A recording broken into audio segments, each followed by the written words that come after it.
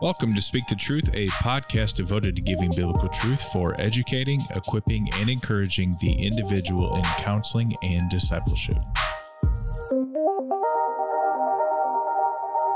Hello, we are back in studio for part 2 of Parenting 14 Gospel Principles by Paul Tripp.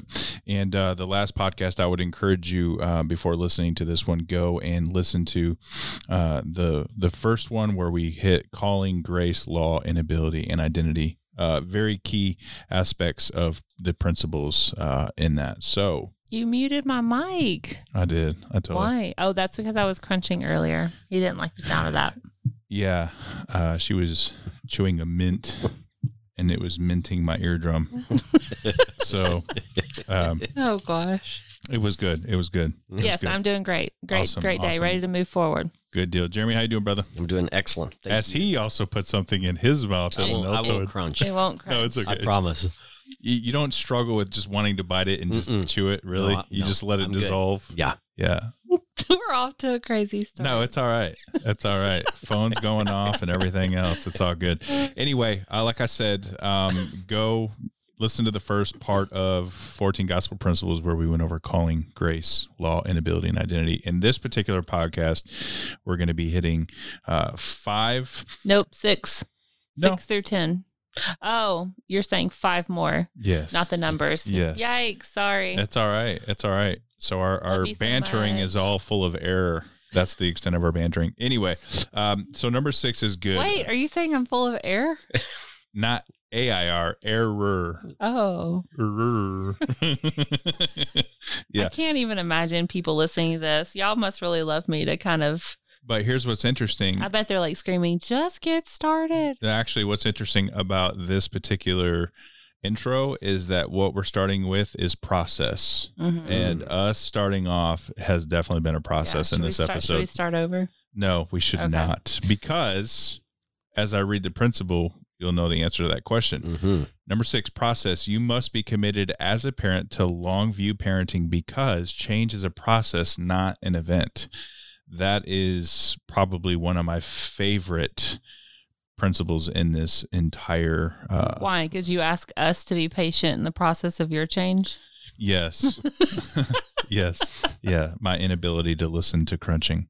But no, in all seriousness, though, as parents, when, we look at, in our previous podcast when we were hitting these other realities of grace and law and inability and identity and everything, all of that stretched out in the reality of a process. And oftentimes when we parent, we reduce parenting to an event instead of looking at the full scope of, which even going back to in the previous podcast, Jeremy, you had alluded to Titus 2, right? Mm-hmm. And just realizing that training in righteousness, training is a process, right? You train, it's a process. So parenting in the same respect it's not event driven, it's process driven, and our parenting should reflect that. So, yeah. Any thoughts? I think that's a very powerful principle also, because it's very easy as a parent to get caught up in the event in the moment. And again, fail to recognize this is a moment in a larger story. And, the process, as we said in the last podcast, is dependent upon the divine, sovereign timetable of a holy God that loves our children more than we do. And so when we just begin to discipline based on event, we're trying to assert our own, as Paul Tripp would say, self-sovereignty in the moment. And things tend to break down pretty quickly as a parent when that happens. Yeah, it's good. I think also, there's a part to where we can have, as a parent, unrealistic expectations. Say we catch them in partying, per se, as an example, and they're disciplined, and then we just think all of a sudden they're never going to want to drink or party again.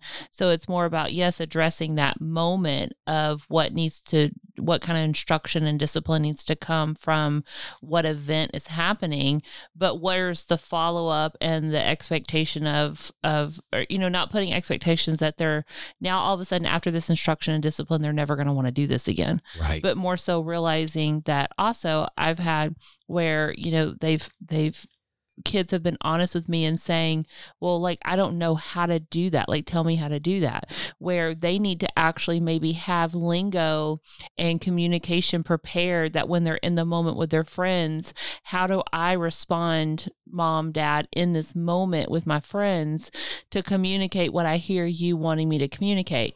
So I'm with you. I hear you on that, but then allowing us to help guide them in the aftermath of what's going to come after that event. Does that make sense? And so I think that's part of the process too, and realizing that the change of their heart or their desires is not going to happen overnight. And quite honestly, the change that we want in our own timing is not might not align with God's timing. Mm-hmm. And so we've got to also, as a parent, put trust in what that looks like. If we have to instruct and discipline them over and over and over, realizing that there might be differences within that communication, but it's still, is my mic too loud? Do you wish, like, in our everyday life, you could turn my volume down like that? Like, no. You could control the tone of my voice? It's called checking out. It's an instant muter. It doesn't regulate volume. It instantly mutes. It just goes straight to mute. Like, what's that Adam Sandler movie? Remember? Oh, Click. Yeah, Click. Where you can just fast forward me talking or mute me. You go into pilot. I was making a good point right then, and you distracted me. No, I realized the level. I'll pass the mic. No. Your point was good. It was just, I realized I had the levels a little too loud, so I had to bring the fader down a little bit. Because, you and I we're just naturally loud people. And so our faders need to be a little lower than everybody else's. I think it's encouraging the parent to not get frustrated if they might have to have the same type of conversation over and over, and realize that, yes, you're reacting and responding at this particular event, but this might be a whole process that you need to communicate and teach your children how to handle the aftermath of then when they go back to school, or how they're having conversations with friends, or how to actually say no in this particular moment, like giving them, like actually teaching them and letting them know the lingo. Like, I remember the moment when my son I looked at pumping gas at a gas station or using a debit card at an ATM, like, as common sense. Like, it seems to be self-explanatory. Like, that's not something that you would have to teach. And yet I remember those moments when he didn't realize how to do that. He didn't know how to do that. So I had to, like, stop for a minute and teach him how to do that. And I saw how simple this process was, that I still had to teach him how to learn. So why, when we're in these major types of life events or whatever that our kids are having, do we just expect them to know those things as well? Do you know what I mean? Mm-hmm. So I think that this process principle is a really good reminder for us to remember when we're in counseling, well, ourselves, obviously, but in counseling, communicating to our parents, encouraging in the local church, those who are in youth ministry, those types of things, that we are patient with that, make that change as a process. No, that's good. That's good. What's interesting about starting with process is really the next principle, which is lost. Mm-hmm. As a parent, you're not dealing just with bad behavior, but a condition that causes bad behavior, which precedes that it's a process, because in dealing with a lostness, it's not presuming that, oh, the behavior is there, I just have to modify it and condition it. No, there's a condition within that's causing the behavior. Yeah. So that, it's just interesting, just realizing because of that lost state, which, when we say lost, the reality is sin. That's what he's referring to there. And that, with sin, it's, our mind, our feelings, our actions, our thoughts, all of it. And that's part of the training, the part of what we were going into with the last podcast with Calling Grace, Law, and Inability and Identity. All of that culminates in the reality of lost. And so we start here realizing they're lost until they come to faith in Christ. Like, I'm helping them identify the sin within. So it's not this superficial level of behavior modification. The reason why it's a process is because I'm trying to get down to the root cause, the root level, which is the heart. Yeah. So, and even when our children come to faith in Christ. Yeah. The power of sin is broken, but the presence of sin is still there. Mm-hmm. That lostness remains. And listen to how Paul describes the war. And if we would just look at our children and help our counselees look at their children with this in mind, it really sets the stage of this whole idea of process and lostness. He says this, but I say in Galatians 5, verse 16, but I say, walk by the Spirit, and you will not gratify the desires of the flesh. For the desires of the flesh are against the Spirit, and the desires of the Spirit are against the flesh, for these are opposed to each other to keep you from doing the things you want to do. And so there is a war going on inside every child's heart. If they're lost, then obviously they're just pursuing the fleshly aspect of this. But even as believers, we have to constantly be reminded that my child, I'm so caught up in this behavior that I don't like or that I disapprove of, but this little child this teenager is in a cosmic war that is confusing and difficult and sometimes feels despairing. And then he goes on and lists the particulars of the flesh and the particulars of the fruit that comes from the Spirit. But it also sets the stage for chapter 6, verse 1. As you begin to understand human nature from a biblical perspective, it sets your attitude in place to do what he instructs in chapter 6, verse 1. Brothers or parents, if anyone is caught in any transgression, you who are spiritual should restore him in a spirit of gentleness. Right. How applicable is that to parenting? And then keep watch on yourself, lest you too be tempted. Bear one another's burdens and so fulfill the law of Christ. For if anyone thinks he is something when he is nothing, he deceives himself. But let each one test his own work, and then his reason to boast will be in himself alone and not in his neighbor, for each will have to bear his own load. So just understanding our children's heart and that lostness really that's the whole context where Paul then begins to say, well, when there is transgression in life, you instruct and you correct with gentleness, and don't forget, you're just like your child. And you have the capacity to do that. And if you forget that and you make yourself more than you think you should be, then you'll probably enter into a sinful place in your parenting. Mm. No, that's good. Which naturally this flows into the next principle, which is authority. Mm. One of the foundational heart issues, which is kind of what we were talking about with the reality of that lostness, heart issues in the life of every child is authority. Teaching and modeling the protective beauty of authority is one of the foundations of good parenting. That is the unfortunate reality as part of, the reality of being lost is that their struggle, their constant propensity to go against the authority in their life.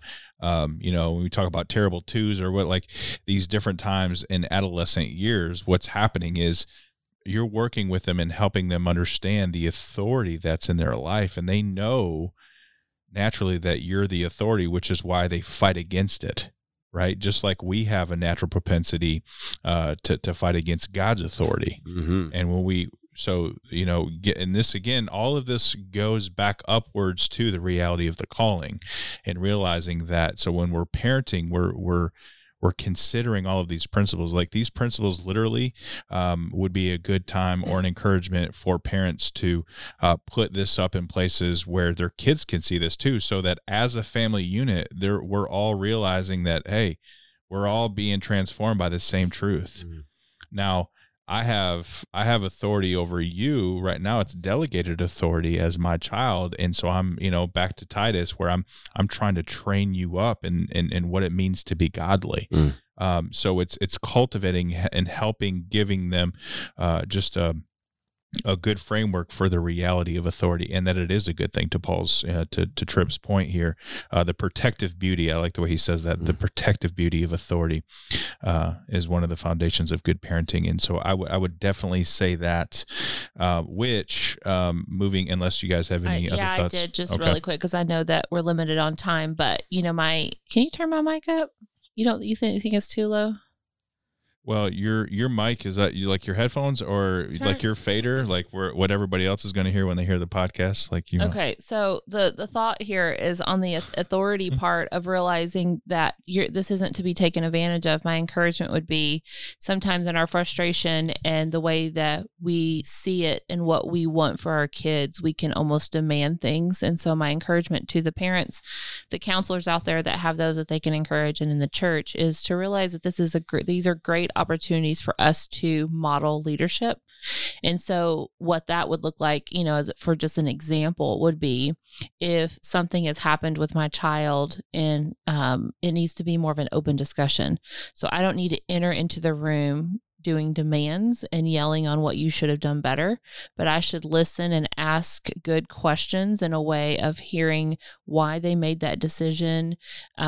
What are their thoughts about the decision? Do they believe that there should be consequences? Really open up the avenue of giving them a warm environment to be able to communicate whatever is going on. Now, this doesn't have to just be from a discipline standpoint. This could be any area of their life, right? Any types of emotions and feelings and those types of things that they're dealing with. And then as a good leader, as I've heard that, then I respond more directly and I'm able to give better spiritual wisdom in speaking into their lives or what they're wrestling with directly. And then together we obviously come up with good consequences and discipline that goes accordingly. Does that make sense? So to me, my authority isn't something that I am abusing, but in a way that I'm using it as a way to groom and model good leadership, and hopefully they'll learn from that and also and that will play out into their life, but in a way that it's still authoritative where I have the final answer. So even though if you feel like there's no consequences, we're still going to kind of come up with an agreement here. And so I think that there's a way that I think that's why the world is getting so scared about the word submission. And that obviously is a separate podcast that we probably should maybe go more in depth in addressing. But I think that this can be a very healthy term if the authority is used wisely and under this, God's leadership. Yeah, no, and that's actually good, because I was actually going to speak on that, what you in light of what you were just sharing, just the reality of submission. Where there's authority, there has to be submission. Otherwise, there is no authority. There's no point of authority. So for us, in both cases, it's not only positional authority, from parent to child, but it's also a delegated authority. And I think that's where the reality of grace comes in helping our kids, especially, depending on where they are in terms of age, as they get older, and to your point, grooming that, helping them understand that there's always going to be an authority in their life, whether they like it or not. Mm-hmm. There's always going to be this positional reality, but realizing with that positional reality comes a delegated authority under a biblical worldview, and helping them establish what that looks like and what that's supposed to be about. So that's good. Any other thoughts on that, Jeremy? Just a brief thought here. So if a parent is, I always want to ask a parent, what is your conceptual understanding of authority? How do you view authority? How would you define authority as a parent? What are your assumptions when you hear the word authority? What assumptions do you bring? And so it's the difference of these two things right here. A parent can look at authority in this way: you, my child, will and must obey me, period. And that becomes the foundation. Versus, hey, you're my child, and it is very safe and good to obey, and it's going to be a challenge to do that. But this is the best path for you, is to obey your authority. So those are very, very two different attitudes that parents can bring to the table. The first one, you're painting yourself into a corner, because guess what, parent? Your child's not always going to obey. Mm-hmm. And so then you're putting yourself in a situation that is not going to be favorable for you as a parent. And what's interesting is that goes back to the inability problem. Yes. Like if as a parent, you're struggling with the first example of that problem with authority, and like, I'm your parent, you must and will listen, otherwise the consequences, you don't even want to know what your consequences are going to be. If that's the posture of our approach to authority with our kids, then we probably need to realize that the inability that we have to do it, and it goes back to that. So that it's good. And then number 9, moving along here, we've got foolishness. And in this principle, foolishness inside your children is more dangerous to them than the temptation outside of them. Only God's grace has the power to rescue fools.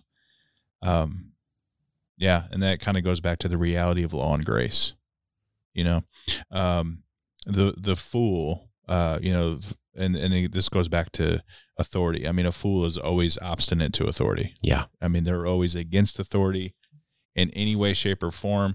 You could give them the best, wisest counsel, and they scoff at it, laugh at it. It's silly. It's whatever. That's the posture of foolishness. And realizing, though, in the parenting reality of that is, it's what's inside the child that's more dangerous to them than the temptation outside of them. Because this, theologically speaking, there's no temptation if I don't have a struggle with a desire from within first. It has to be present within in order for it to even be a temptation. Right? Yeah, that's right. So yeah, listen to Paul's words when he's talking about the human condition, and this makes sense of Paul Tripp's principle here. This is Romans chapter 3, starting in verse 9. What then? Are we Jews any better off? No, not at all, for we have already charged that all, both Jews and Greeks, are under sin, as it is written. None is righteous, no, not one. No one understands, no one seeks for God. All have been turned aside, together they have become worthless. No one does good, not even one. Their throat is an open grave. They use their tongues to deceive. The venom of asps is under their lips. Their mouth is full of curses and bitterness. Their feet are swift to shed blood. In their paths are ruin and misery. And the way of peace they have not known. There is no fear of God before their eyes. And every human born into this world is in that condition. And, the secular community embraces this idea in the developmental psychology world that rests on John Locke's idea of the tabula rasa, that we're born these blank little innocent slates, and it's life and it's the things outside of us that begin to corrupt us and mess us up on the inside, or helps us develop. But that's a very different worldview than what we just read, where we are born worshipers, we are born with allegiances, and outside of God's grace rescuing us, our number one allegiance will always be self. Yeah, and that kind of goes back to the reality of neutrality, like what you were talking about with Locke. That's coming from a place of neutrality, where the biblical worldview says no. No, there is no neutrality coming out, starting in this world. It's within. Yes. What makes outside more of a problem, because it's already within, which then becomes a temptation, and thus the opportunities of foolishness. Right. And then so it's from a parental perspective, in that is realizing, and again, all of this is about bringing an awareness to the reality of our call to parent from a gospel perspective, and realizing that foolishness is within. It's not the stuff on the outside that's happening. It's not, it's not arbitrary out there. It becomes a problem because it's within first. And so that's why the shepherding is what we're called to do with the child's heart, because that's the problem. Yes. The foolishness already exists in the heart. So, Sean, any thoughts on that? Well, I like Paul's question here in this chapter. He said, the question is, are you capturing these glory moments with a mission to rescue your children from their foolishness? And really how he's defining foolishness in a lot of this ways is just that rebellion, seeing something that's good as bad, and a lot that you already said. And so I think obviously that's good, and that's important. Yeah, good deal. So the next character, and this will actually be the next principle, which this will actually be the last principle that we speak to in this podcast. But in closing, the last principle, character, is not all of the wrong your children do is a direct rebellion to authority. Much of the wrong is the result of a lack of character. That's a good qualifier, to some of that struggle with authority. And I think that's where, as parents, and then even as counselors, when we're talking with parents who are struggling in their parenting and where their children are, this is a good realization that, going back to the part of the process, principle number 6, that developing character is a process. it's obviously exhibited in the event. You can see the extent of the process of building character by way of event. It doesn't go the other way around. Mm-hmm. And so for this, is it a character issue? Is it something that just needs to be developed? Obviously there's the heart is the wellspring of a person. But when they're young, part of parenting and training them up is to help develop that character. That's within, just as foolishness is already within them. So is character and developing. It's kind of a both and. It's not an either or. Like it's something that one needs to be mitigated and made war on, and the other needs to be cultivated and edified, which is character. So again, coming to the forefront as a parent, realizing some of those means, which is all done through grace, but. Well, my initial thought when I read this was, obviously just the old nature versus the new nature. And so how are we doing that character development, which is really about, the new virtues and qualities and, being made in the image of Christ. That is really what we want to strive to and pray for our kids, and how we want to encourage those in the counseling room and in discipleship. Obviously, Jeremy mentioned earlier, I don't know if it was on this podcast or the last one, where, in sanctification, we're not free from the presence of sin, right? But obviously through justification, the power of sin, we are.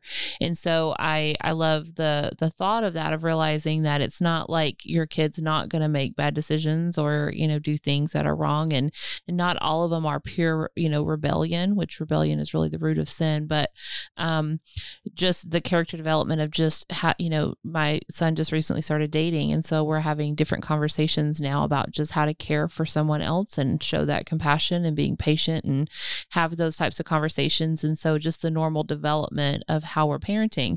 But then as I look at how Paul is kind of talking through in this chapter, I thought this was really cool, where he says, and got me thinking, so that's really where I initially went, right? And so now where Paul is, Paul Tripp in this book, he said, your children don't so much need character management as they do worship realignment.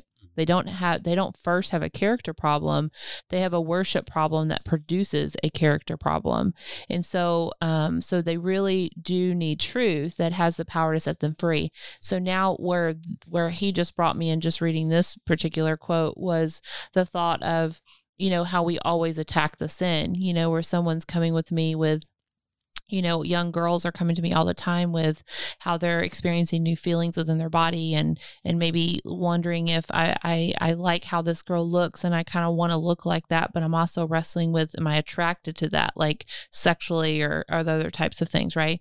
So immediately, we want to start talking to those types of behavior when really we need to talk about the heart and where, really what's going on with inside that will lead to the behavior modifications versus starting with the behavior first. I don't know if that was a good example, but just the whole thought process where I love how he went to the worship realignment. Mm-hmm. He has such a good way with the words and bringing it kind of back to the center. And it actually, did you have anything else on that, Jeremy? Yeah, just quickly, 2 Peter 1, kind of, this is the way the Bible looks at us as Christians is we are in a process lifelong of development. And ultimately, that if we're believers, that development is into a very specific character, the character of Christ. And 2 Peter gives us a little glimpse. I'm not saying this is the recipe or anything like that, but it's definitely good wisdom that illustrates this idea of character development. And he starts with the heart. He starts with a promise. His divine power has granted to us all things that pertain to life and godliness, through the knowledge of him who called us for his own glory and excellence. So even as we're parenting our children as it regards character, that we have to remember what this is all about. And it's ultimately about God's glory and excellence, by which he has granted to us his precious and very great promises, so that through them you may become partakers of the divine nature. So there's that character that we're all pursuing through his promises, having escaped the corruption that is in the world because of sinful desire, pointing back into the heart. For this very reason, and here's the process of character development, make every effort to supplement your faith with virtue, and virtue with knowledge, and knowledge with self-control. And self-control is where we're often looking to help children get better. But there are things that Peter mentions before self-control. and self-control with steadfastness, and steadfastness with godliness, and godliness with brotherly affection, and brotherly affection with love. So the final thing that he mentions there is the same thing that Christ said is the ultimate for all of us, and that's learning to live lives where we are loving God and loving others. It's really good. I think not only that, and where Paul uses in Romans 1 would be a good scripture to also read. But I think that this is a book that all of you should really buy and kind of dig into a little bit deeper. I actually think that the last couple of podcasts, if we're really being honest, we've given a lot of nuggets that really could almost be its own podcast, if that makes sense. And so this might be something you want to kind of re-listen to. But one of the things that I did want to make sure that I left you with, because this is kind of the last principle that we've talking about today, is one of the things I will communicate is from a character standpoint, one of the things I will ask a parent, like in the counseling room, is I kind of go with this mantra of try to teach, not tell. And so I'll ask the parent, okay, if you weren't just going to tell them not to do that, let's rethink, let's reword it in a way that you teach your kid not to do that, right? So an easy example would be, we're obviously going to all tell our kids not to do drugs, but instead that's just that's a tell command, don't do this, versus how would we reword it if we were going to teach them why not to teach them to make the decisions themselves to not do drugs. So now when they say no to that particular, when it comes across their path, they're owning that decision. They're not just doing this because my parents said not to do it. I'm not doing it because I understand that this is a part of the character that I don't want, because my worship is aligned with the Lord. Through that, I'm building the characters and the things that we had already talked about. And so how do we stop in this moment and teach our children to make those decisions versus telling them not to do that? So I know that could play out in a lot of different ways in our lives, but that's just like one example. But this is, I'm thankful that we've got the opportunity to just encourage you and wherever you're at and how you're serving the Lord in that way. Obviously, maybe as a parent yourself, but then just how you're counseling and discipling those around you and within the church. Again, the parent or the book that we're actually referring to in this podcast and the one before is called Parenting: The 14 Gospel Principles That Can Radically Change Your Life. This is written by Paul David Tripp, and you can actually find this at our bookstore at christiancounseling.com. This book, and among other books that we have hand selected that we think would be very beneficial for you as a believer and your growth as a counselor and discipler. And so we just pray that this podcast has been helpful for you. Obviously, becoming a member of ABC is also a great resource for you to have lots of assessments and homeworks and training resources and things to just continue to help you grow in this area.